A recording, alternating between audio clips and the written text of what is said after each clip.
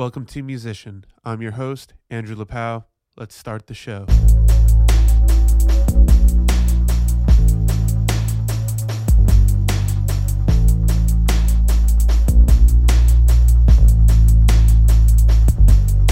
So, I've been doing this podcast thing for a few years now. It's weird how time flies by, but I'm putting out a lot more these days, and it's just been a really great run of interviews.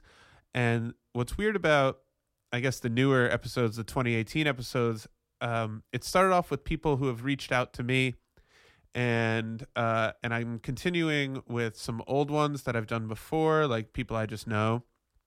And then I've gotten to reaching out to other people about doing these podcasts, and everyone's had a great vibe and energy, and just talking about music in a studio setting, I really think brings out a lot and lets me discover what my studio sounds like, especially with just, people talking. But then when it comes to playing demos or things for other people, to hear them on my monitors or through headphones, and to just I think this room that I have brings out a lot in performances when I have guests who perform.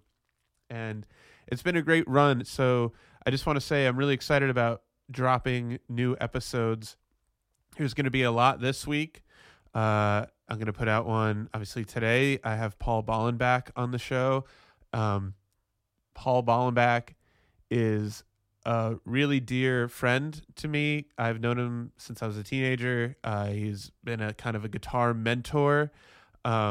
I've taken really only a couple private lessons with him. I only think I've taken 2 private lessons with Paul, but we go way back because we both taught for a long time every summer at the Litchfield Jazz Camp, which is a great summer camp for students wanting to learn about jazz music, performance, really for instrumentalists. And it's not just for kids. It's for, adults who really want to expand their knowledge and work with a lot of great minds. And that was a thing that was really important in my formative years as a musician, to really strive for the things that the faculty of that camp strove for, and also with just the people I met there. It's a great camp. So you can look that up on their website, Litchfield Jazz Camp. Just Google it. Anyway, so that's just something I wanted to say as I put this thing out. So I was up in New York, where I'm from, visiting, and I hit up Paul, and I was like, hey, you want to, hang out, get a coffee or whatever? And he said, yeah. And I was like, I also do this podcast. And he said, oh, just come up and hang out at my place. So we went over there in the East Village, and we just kind of chatted. And then he was like, you want to do the podcast? And I thought we were just going to hang and chat, but we ended up just doing a podcast. So this is off of my iPhone Voice Memos app.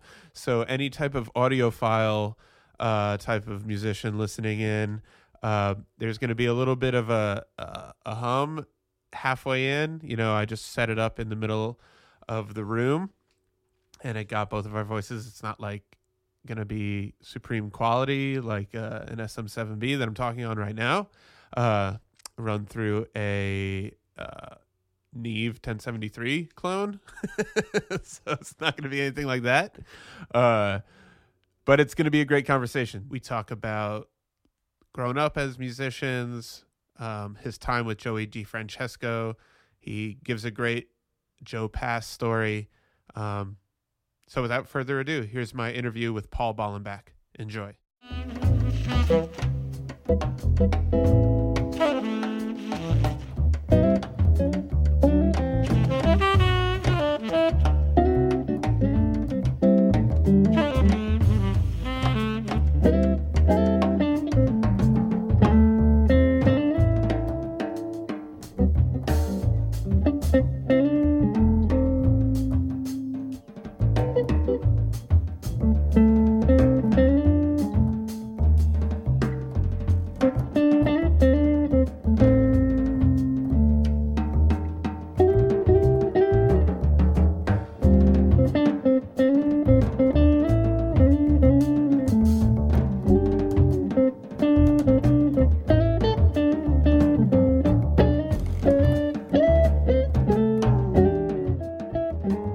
was born in Palos Park, Illinois. Oh, okay. Actually, Hinsdale, Illinois, which is outside Chicago.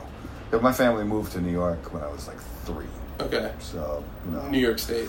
Yeah, we were in, actually across the county from where you grew up. We were in Hastings-on-Hudson. Hastings-on-Hudson, okay. Yeah, then we moved to India for a couple of years. And then we came back to Hastings, and then my family moved to D.C. Mm-hmm. And also, you know, I work with people from Philadelphia a lot over the years, so I'm constantly getting folks, hey, man, you know, so you're from Philly, do you know? I'm like, I'm not from Philly, I never lived in Philadelphia. Yeah. Or man, you're a D.C. kid, right? I'm like, well, I don't know, you know, really? Joey DeFrancesco used to make fun of me, man, all the time about this stuff. He said, where are you from, man? And I'd be like, well, I tell him the story, and he didn't know what to say, you know, because, like, for him, he's from Philadelphia, you know? And so he would make the announcement, we don't know where he's from. You know, he's our guitar player. We don't know where he's from. Yeah. It's a mystery, you know. But I'll claim either D.C. or New York, you know. I mean, I've lived here almost 20 years now, so most of my life has been in New York, even as, you know, like, 8 years, 10 years as a youngster, and then 20. Where were you living when you picked up the guitar? Here. I was living in New York. Okay, in Hastings? Yeah, in Hastings, yeah. Do you think that moving around so much made you have a closer relationship with the guitar? Definitely. Yeah. Because you're your social only life child, is, and your social life is completely in upheaval all the time, and we moved a lot, it seems. But the guitar is company, and also, you know, when you realize that you have a connection with other people through music, you know. It's funny how that works when you're young, because, you know, you don't think about it.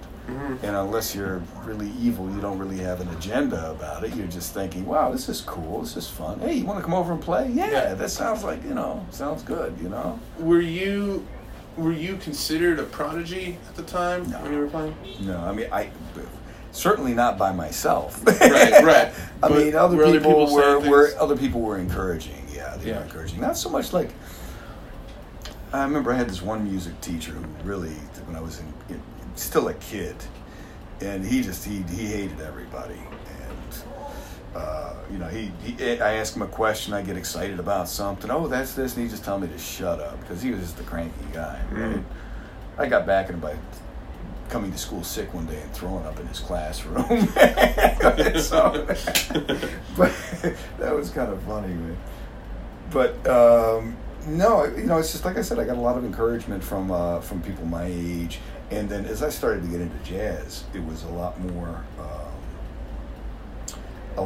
like the older players must have heard something in my playing, because they would hire me. They were always most of them were really, really nice to me. Now, this would be both in New York and in D.C. In New York was more like older rock guys, because that's what I was playing at the time, you know, and go and jam with these guys who were like really had their stuff together. Were these jams in the Hudson Valley? Yeah, jams? Yeah. It was like in somebody's house, you know. Okay. It was usually, and then we get some gigs, like you go play an American Legion somewhere, or something like that, or you know, just go, you know, oh, hey, you should hear this kid play. Hey, kid, come on up here and play. You know, play. But those folks were always really encouraging, and especially once I got to D.C., man, you know, I was trying to figure out, you know, you're young, so you're trying to figure out what do you want to do with this? Is this music we want to do, or how am I going to survive? You know, you have to get a job. You have to make a choice. You're leaving high school. You know, what are you going to do? Like, you know, panic-stricken. So I figured I'd try music for a little while and just see what happened with it. But it was a lot of it was just being encouraged by those older players and having them. So it was really an experiment. You didn't know if you're going to do it. No clue. Yeah. No clue. I figured I would give it. Well, when I first made the decision to go for it, I think it was probably 17 or 18, to kind of just, you know, like, well, this is cool. Let me really work hard at this. And then maybe like by the time I got to be 20, I was out, you know, trying to make some jam sessions and just try to play better. And a lot of the older cats who were playing great, I said to myself, if I can play anywhere near as good as them by the time I'm 23, I'll kind of stick with it. And if I'm still sucking. I didn't even think of it like career-wise, like, you know, how am I going to make a living? Are people going to hire me? But that was kind of my cutoff point, was like, but things worked out okay, I guess. So, I'm still doing it. And when were you in Miami? That would have been the late 70s up into 1981. So I went for 2 years. Was that in your early 20s when you went? No, that was, I think I first went, I was 19, and I came back when I was, for real, I left when I was 21. Yeah. So, Was it just not happening for you down there? Well, it's just not what I wanted to do, and I think the thing that really, it kind of shocked me a little bit, don't get me wrong, I learned a lot of stuff there. Mm-hmm. The guitar teacher there, Randall Dollahan, was a real taskmaster for me.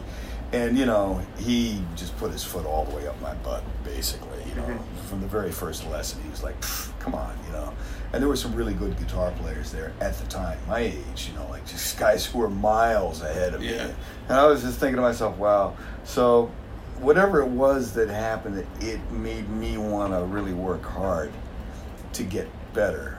Usually, like, some people, if you tell them they can't do something, they say, okay, fine, and they go away. Me, you tell me you can't do something, I'll be like, oh, let me see if it's really the case, So, I kind of moved forward with it that way. But what I found is that I went to Miami from D.C.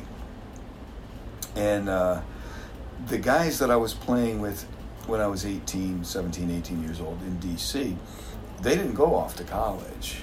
They just started doing gigs and making jam sessions and practicing all day and doing whatever else, they were doing as young musicians. And I would come back on these breaks and we'd hang out and play. And every time they were just killing me. They were playing so much better. Like, their growth was ridiculous compared to mine. And I just realized after a couple of years at Miami that if I wanted to actually do it, I had to do it. I sitting around and trying to be in school wasn't necessarily going to work for me at that time. Right. And I think things are different now. Of course, you don't have the same sort of jam session, non-school oriented stuff that you had back in the early 80s. Now everybody's in school, and that's where they make their networking connections, basically, for the most part. So, but I think at the time, that's just what was up with that, man. It was just a question of making it, and it wasn't a conscious decision. I came back from school, and I never went back. That was it, So you went back to D.C.? Yeah, I went back to D.C. and wound up, I got some crazy stories. I needed a place to live. My folks said, you're 20 years old. If you're not going to go to college, you can't stay around here. You got to get a job. And then shortly after that, I was out the door. I was like, okay, so hey man, can I crash on your couch for a while, kind of thing, And the first place was this crazy group home, man. There were about 8 people living in this place. It was 3 or 4 stories high in D.C. It was about 3 blocks from the park that they called Murder Park at that time. So it was kind of a wild neighborhood. Sometimes it could be, but these guys, man, they were. I don't even know what to say about them. Let's put it this way: there was one guy. I was sleeping on the couch and sort of in the living room, and you could close the doors, and it was like a dining room. It was a big place. So this one dude had a job as a bike messenger, and he was so all day he was riding his bike around D.C. And he would have to get up pretty early. But he was also an accordion player and a pianist. So at night, he would plug his accordion into an amplifier and practice the accordion for 2 hours, like really loud, like polkas and shit like that, to an amp, right? I missed most of that, but sometimes I was around for that. But in the mornings, he'd play on this out-of-tune piano, like 6 o'clock in the morning, right next to my head, basically, like Chopin and Bach and stuff. And he was cool, but I mean, the piano was in terrible condition, right? But he slept with a hatchet under his bed. And eventually they kicked him out because he was just too out. He was obviously unbalanced or whatever. But, experiences like that when you're in your early 20s and you're trying to figure out what to do as a musician, I mean, you start to look at people a little differently. Totally. It's pretty funny, man. But yeah, so, but from that place, there was a jam session that I used to go to at this place called the One Step Down, which was an incredible club, man. I mean, it's out of business now for many years, but that was like Jazz Central for DC, and I heard many great musicians play there, and I met a lot of cats there, and sometimes a chance to sit in, and eventually, you know, some of my own gigs at the club. But they had a jam session every Saturday afternoon and Sunday afternoon. And so a lot of times the guys who were doing the headlining would come in like on a Saturday, and they just check out, you know, what was happening, you know, that kind of a thing. It was cool. But the guy who was running the jam sessions was a guy named Lawrence Wheatley, and he's like an unknown hero basically. People in DC knew him. Outside of that, not so much. But he played with Charlie Parker when Bird would come through DC to play. Great piano player, great, interesting composer, eccentric character. But Lawrence lived 2 blocks from me when I moved into this house. And when I started going to these jam sessions and he figured out I was living close, I'd get a call from him. What are you doing today? I'd say, nothing, man. What's going on? He'd say, why don't you come on over and we'll hang. And, man, he gave a lot of his time and energy to me. And it was incredibly educational because we'd sit there and we'd just play. And he'd teach me tunes. Then he'd ask me to play stuff, and he'd sit there and he'd suggest things. And it was always very mysterious. Like one time I was playing something, he just stopped. I forget what tune we were playing. He just stopped, and he looked at me and he goes, take a solo on A. And I was like, what does that mean? Take a solo, you mean in A, on an A string, the note A? What does that mean, you know? Yeah. So I don't know, that kind of an experience was invaluable. And sometimes I'd spend 8 hours over there. We'd play for like, you know, maybe 4 hours, take a break, have some lunch, play for another 4 hours, you know. Yeah. And I think he liked to be able to play with somebody, of course, you know, because if he wasn't working, then he'd invite me to gigs, you know, and eventually hire me for some things. So that kind of an experience, you don't get that in school. You know, that's like some real personal attention. And I was just lucky. The guy liked me somehow, you know. Yeah. So did you ever go on the road, like in America from DC, or was it mostly in DC that you were? Well, at that time, probably the only travel that I was doing, it was a few years later when Gary Thomas, the great saxophone player and flute player and composer from Baltimore, started to record. And then he got some tours, so we went to Europe a few times. He didn't do very much in the States because he was kind of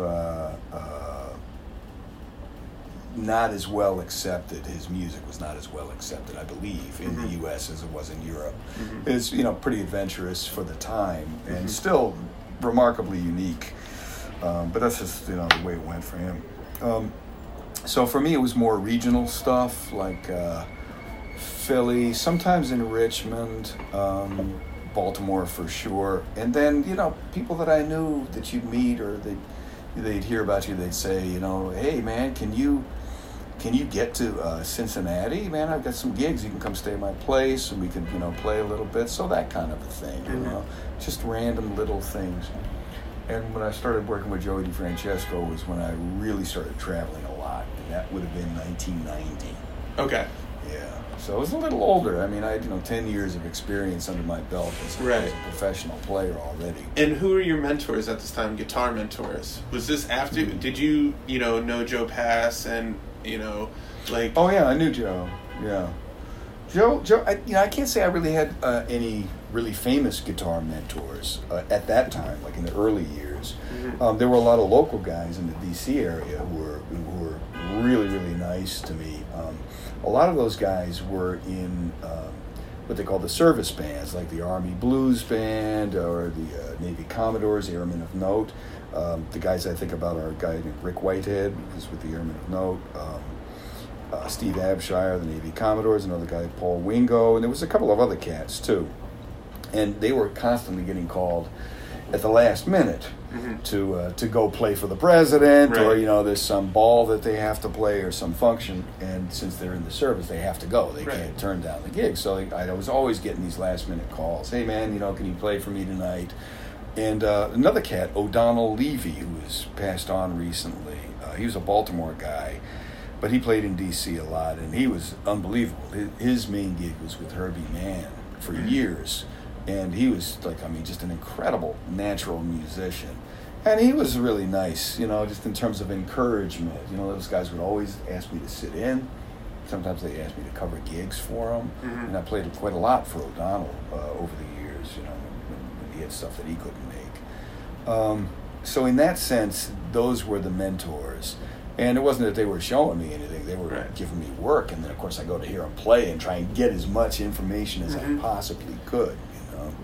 But later on, it was I took a couple lessons with Pat Martino, and he's become a good friend and somebody that has always been very encouraging for me. And Joe Pass was super cool, man. Yeah, he was really cool. I mean, Can I tell this story about Joe Pass? Yes, please do. So you didn't know this was going to happen today. I didn't know it was going to happen today either. Yeah. Man. It's going to happen. So there used to be a club in D.C. called Charlie's Georgetown. And it was Charlie Bird. I don't know whether his family sunk some money into it or they used his name or whatever. But it was a cool club. They had the main room where the acts would come and play. They usually play 7 nights, or sometimes they'd have 2 weeks there, right? And then they had the bar area, which is where there was a piano. And initially it was just a piano bar, but then gradually a bass player gets added, maybe a drummer, and then people are coming out to sit in. So I would go there and hang and play all the time if I wasn't already working. And sometimes I'd do the gig. They'd ask me to come in and play. But I got to meet a lot of cats who were playing in the main room as a result of that, like Jim Hall, Monty Alexander, and Joe, who would come and play solo guitar. Emily Remler was in there. Got to meet her. She was really, really cool, super nice. So I asked Joe for a lesson. And, he was really cool. He was like, okay, kid. I said, how much? He said, well, there's a cigar shop across the street from my hotel. So just go in there and pick me up a box of whatever the hell they were. I don't know what they were, some kind of cigar. I was like, 20 or 20, maybe I was 22 at that time, So I go to the cigar place, and of course I'm scrawny and hungry and not rich. Right. And I walk in and I take a look at these cigars. They're like $200 a box. And I'm thinking to myself, I was like, okay, well, my lesson's in 15 minutes. Okay, let me just go up and see what happens. So I went up, and of course Joe's not stupid. He sees me come in with the guitar with no box of cigars. He doesn't say anything. Yeah. He's just kind of checking the situation out. So he's like, okay, kid, play something for me. So I played a bunch of stuff, and we had a good lesson. We hung out and talked a little bit. He showed me. I said, what are you working on? He said, I do stuff like this. He told me some. I showed him a chord melody I'd worked out that had some wild, weird stretches in it, and he was like, I can't do those chords because I can't open my hands up, So come to the end of the lesson, and he's like, okay, kid, it was about an hour and a half. He was very generous with his time. He says, okay, kid, I think that's about it, go practice. So I'm putting my guitar away, and so I'm very nervous, and Joe, I'm really sorry, man, but I went to get those cigars, and I had no idea they were going to be so expensive. I have $20. And he took a look at me and he goes, that's fine, kid, just don't tell anybody. That's great. And then he said, are you hungry? He took a look at me, he said, are you hungry? I said, yeah, I'm starving, man. He said, come on, let's go get some breakfast in the hotel. And he used my $20 to buy me breakfast in the hotel. That's cool. So he was a sweetheart, in that sense, man. And, I saw him many times after that, and he was always really, really good. He was, oh, yeah, there's that kid that can play that chord that I can't. It was pretty funny, man. Yeah, I was sad when he passed on, but, it happens. Where was he in your, when you were really just digging in and starting out as a guitar player, because you're such a phenomenal solo guitar player and he's kind of the king of that, would you just dig into him for weeks on end and just kind of focus on Joe Pass? It wasn't conscious for me. Yeah. Yeah, but yes, basically. I was a big influence. I always wondered about you, because every time I see you, I'm like, you play it so effortlessly, yet there's so much information and so much movement going on. I wonder if you just have something going on in your brain that a lot of other guitar players just don't have going on. Oh, I don't know, man. No, I mean it as a compliment. The way you can pick up on things or hear harmony. My wife would say, yeah, he's got something else going on in his brain, whatever that is, yeah. Well, like I said, I got lucky in a way with the harmony thing. Joe Pass certainly was a huge influence on me. I mean, I went to hear him every opportunity that I could, and certainly I listened to a lot of his records, and I didn't particularly sit down and study it, but you could hear what he was doing, and so I would try to imitate it. The thing that taught me the most about solo guitar was just by circumstance as much as anything else. Because, I sat down at one point and I wrote a bunch of things out and I practiced the chord melodies and I worked some things out. But that's because I had these gigs, and it was the first solo gig I ever played. It was at a bookstore in D.C., and where they had the guitar player and the band. They actually had bands up there, not with drums, of course, but maybe a flute player and a guitar player or even a keyboard player. Was the upstairs of the bookstore had a cafe, and it was open to the bookstore with a railing, and they would put the musicians on the other side of the railing, like on the ledge, overlooking the bookstore. Now, okay, you had a little space. You had maybe 3 or 4 feet of this ledge, and I think eventually they had to ban drinks because somebody, knocked a drink over and whacked a customer on the head or something. But it was really kind of precarious, and to get there, you had to climb over the railing and everything. So my first solo guitar gig was in this joint, and it was like a 4-hour gig, and I got done playing my 2 or 3 chord melodies that I knew, and I realized that, I'm not even done with the first set yet. What am I going to do? So I did this gig quite a bit, and then other gigs like that were solo guitar or duo with a flute player. And, that situation just, you're kind of forced to come up with stuff. So what can I do? I can walk a bass line. Let me walk a bass line on a blues for a while. Oh, wow, that's something I need to practice. Let me go home and practice it. So it was like instant feedback, basically, as far as that goes, but then I got lucky because I played with a lot of piano players. It's kind of unusual in a way, because these days you think guitar and piano don't play together so much. But we're talking about the 1980s, and, people played with each other no matter what. And so there were these guys in D.C. that they had solo piano gigs. And, of course, they wanted company. The cats are working in a restaurant 6 nights a week, 4 hours a night. Great. Wow, man, it's a great gig. But, you're playing by yourself. That could be a drag. So they would always say, hey, man, if you're not doing anything, come by my gig. We can't play loud, but, we can get into some stuff. So I had a chance to kind of observe how they were approaching harmony. And then, if I heard something that I recognized, I could practice it at home. It's like, kind of direct information, And a lot of those cats, there's one guy in particular, after a while in D.C. that I worked with as a sub. His name is Dick Morgan. And Dick he was really like Oscar Peterson and Les McCann kind of put together. He could be super funky and soulful, or he had tons of chops.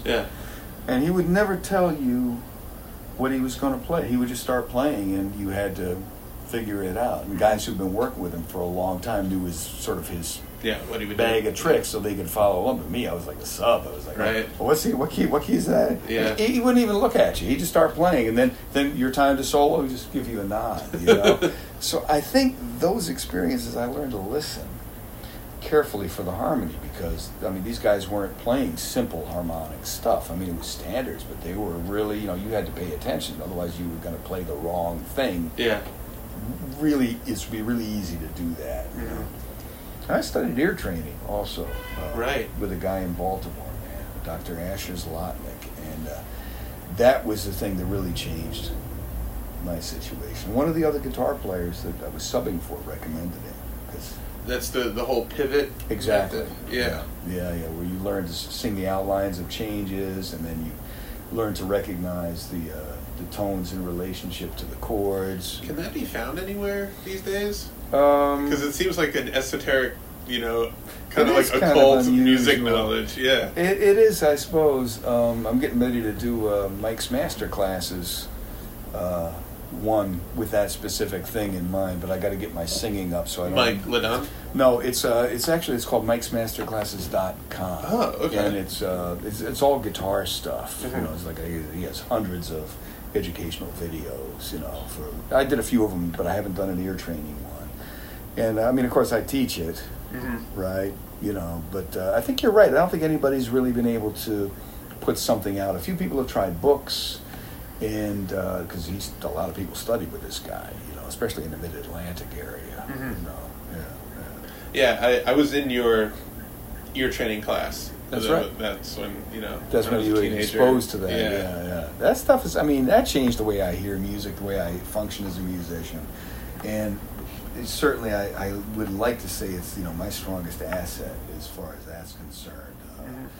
Just being able to hear, and I don't have perfect pitch. If I had perfect pitch, it would be an issue, But you can develop really good pitch, really good relative pitch, even to the point of recognizing, the notes and keys, particularly, which is like, getting close to perfect pitch. But it's not biological; it's learned, So how'd you get picked up by Joey DeFrancesco? Oh, that's another good story, man. So it was a Sunday. I was living in D.C., outside D.C. in Arlington. My then wife and I had decided that we were going to drive to the Maryland shore. It was summertime. And this is in the days before cell phones, right? Mm-hmm. So we're driving, and it's about a 3-hour drive, so it's not close. And there's tons of traffic. You can't even really get out of the city, So after a while we say, screw it, let's just, let's go back home, let's buy a paper and just lay around and read the paper and relax all day. Okay, cool. When I got home, there was a message on my answering machine from the Charlene Jazz Society. And the message was, hey, Paul, this is Charles Cassells from the Charlene Jazz Society, and we're doing a 100th anniversary of jazz concert at the Kennedy Center tonight. But we didn't realize that we needed a guitar player for a couple of the groups. So if you're available, can you give us a call back, and sound check is at 4 this afternoon. Mm-hmm. So I called him back and went and did the gig, and one of the bands was Joey DeFrancesco. And I guess he liked what I did.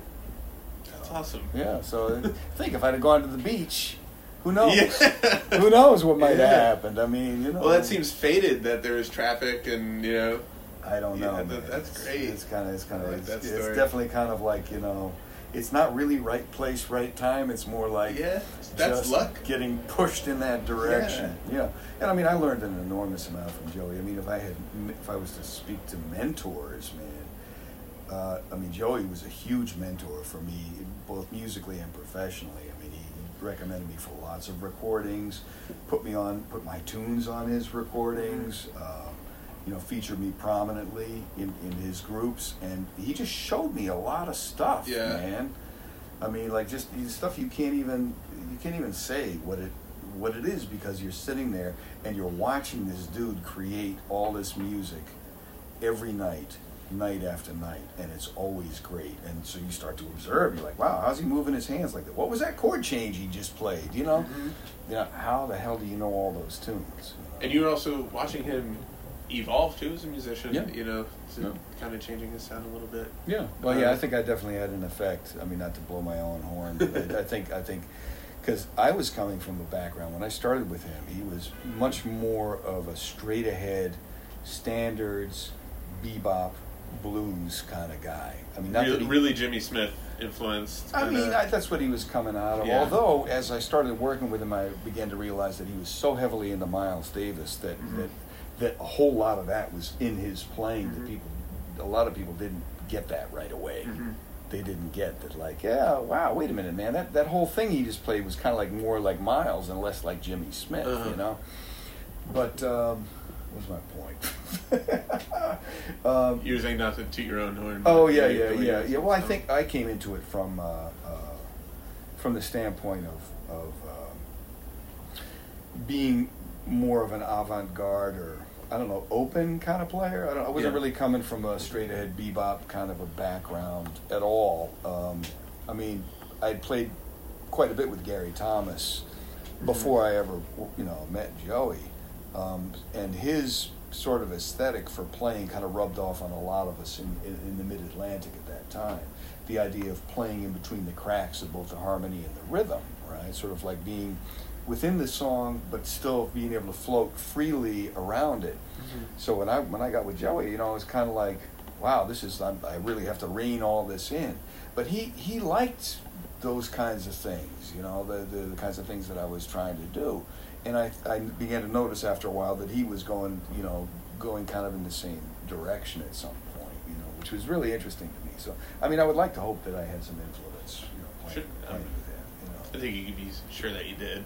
Yeah. So, I mean, you played with him straight for over a decade, right? Yeah. It was about 15 years. I mean, I started with him in 1990, I believe, and sort of like my last regular gig with him was probably. I mean, I left for a short period in 2003, I believe, and then I kind of came back in 2002, and then 2003 I came back. Yeah, that'll be cool, I think. Cool. Yeah. All right. Well, you rolling? Yes. Okay. Cool. So I don't know what I'm going to play, but I'll play something. Then it'll wind up being something. It'll wind up being something. Yeah. Sounds good.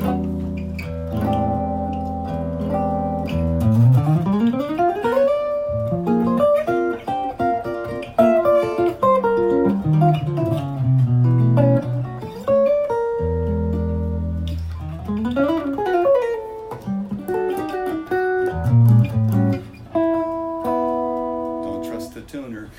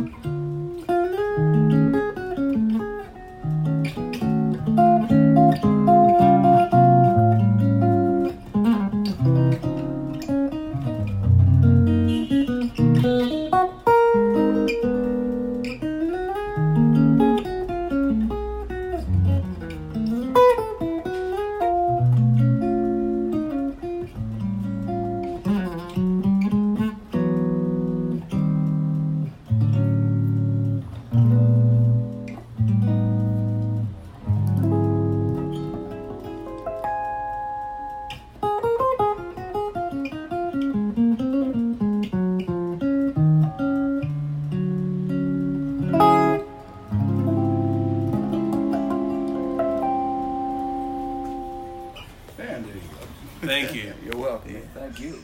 I want to thank Paul Ballenbach again for coming on the podcast. Go check out his music. Go Google Paul Ballenbach. Go check out the work that he's done with Joey DeFrancesco. He also works with Jeff Tain Watts and many others. So thank you again, and stay tuned next time for the next episode.